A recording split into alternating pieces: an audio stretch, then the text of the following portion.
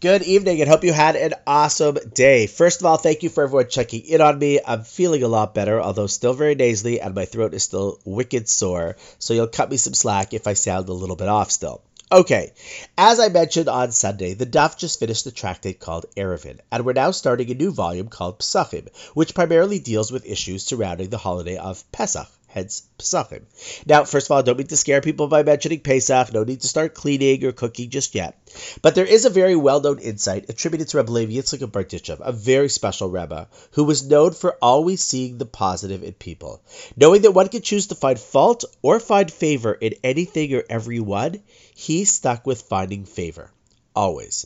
And as we start the book of Pesachim, it reminded me of a question that he poses, namely, why do we really call the holiday of Pesach Pesach in the first place?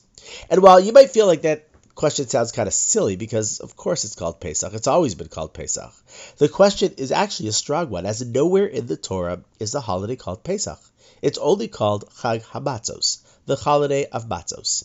So Reb Levi Yitzchak of Berditchev answers beautifully. He explains that it all stems from looking at the good in the other.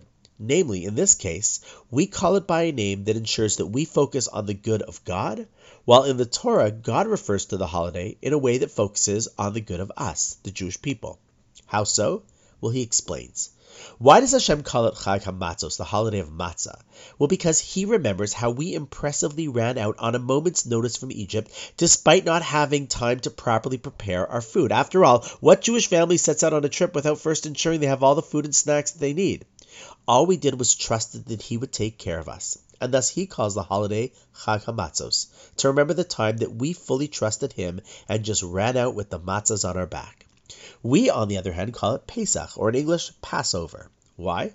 Well, because we're recalling how when there was a crazy death plague hitting the Egyptians, all of the Jewish houses were skipped right over, and we were left untouched. Shall we say that the pandemic that hit the Egyptians literally skipped over every house with a mezuzah, and for that, we call it Chag HaPesach, the day Hashem passed over the Jewish houses with the pandemic and looked out for us. Basically, in this relationship between us and God, which really started on a national level as we left Egypt, we're eager to see how great God was to us, and God is eager to see how great of a people we are. What I love about this insight is that I think it is so practical and relevant to this very day in many ways, but let's just focus on one. In any and all relationships, we have a choice what to focus on. We actually have four choices. We could focus on what the other partner does that is wrong, a surefire way to destroy a healthy relationship or marriage. We could focus on all that we do that is good, also a little narcissistic and not too good for relationships. We could focus on what we do that's always wrong. Well, that's horrible for self-esteem, and no one likes to connect with someone who just always feels down about themselves. Or we could choose to simply focus on the good that the other does. And chances are, if we do that for the other, well, then the other will begin to do that with us as well. That is what a real relationship is all about, wouldn't you say? Pays to take a few minutes to just think about some of your key relationships and see which one of those four approaches, what you choose to focus on, seems to play out. If necessary, take a little reminder from Rabbi Levi and from Pesach and focus just on the good that others do. And on that note, wishing you an awesome night, and I look forward to seeing you a little healthier tomorrow.